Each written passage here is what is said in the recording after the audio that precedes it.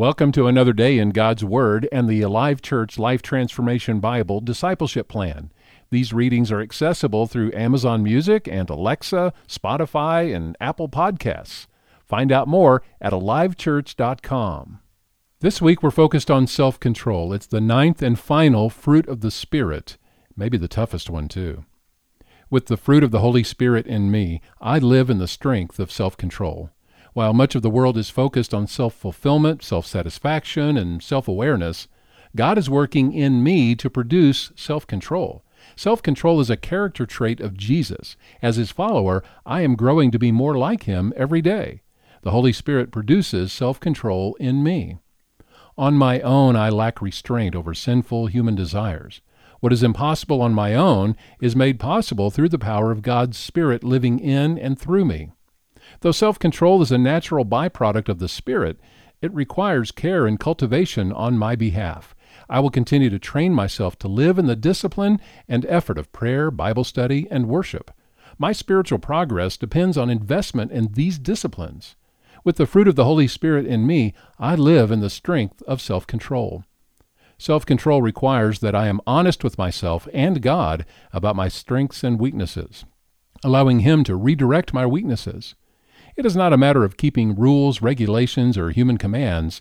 It is in no way a form of legalism, nor an exercise in self-effort, rather a transformation of my inward desires through the power of Jesus' Spirit living in me. Self-control will lead to perseverance, giving me the ability to be steadfast and endure all things without giving up my faith. I take no pride in self-control because I recognize there is no human effort that will make me right with God the Father. Self-control is extended to me only through the work of Jesus, His death and resurrection, not my ability to keep rules. My choice to follow Him means I am choosing to put to death anything that draws me away from Him. I can only do this through the power the Holy Spirit gives me to live in self-control. Self-control touches every area of my life. When I feel I cannot live in self-control, I will prayerfully ask the Spirit to prompt and remind me He is working in and through me. He is filling me with the spirit of self-control, empowering me to focus my desires and passions on Jesus and His purpose for my life. He reminds me I can do all things through Christ who gives me strength. With the fruit of the Holy Spirit in me, I live in the strength of self-control. Now, day 2, as we talk about self-control this week, Colossians 2:20 through 23, as our focus today is free of sinful nature. You have died with Christ, and He has set you free from the spiritual powers of this world. So why do you keep on following the rules of the world, such as don't handle, don't taste, don't touch? Such rules are mere human teachings about things that deteriorate as we use them.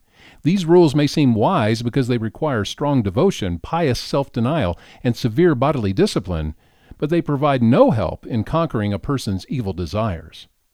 Romans 8:12 through 13, Therefore, dear brothers and sisters, you have no obligation to do what your sinful nature urges you to do.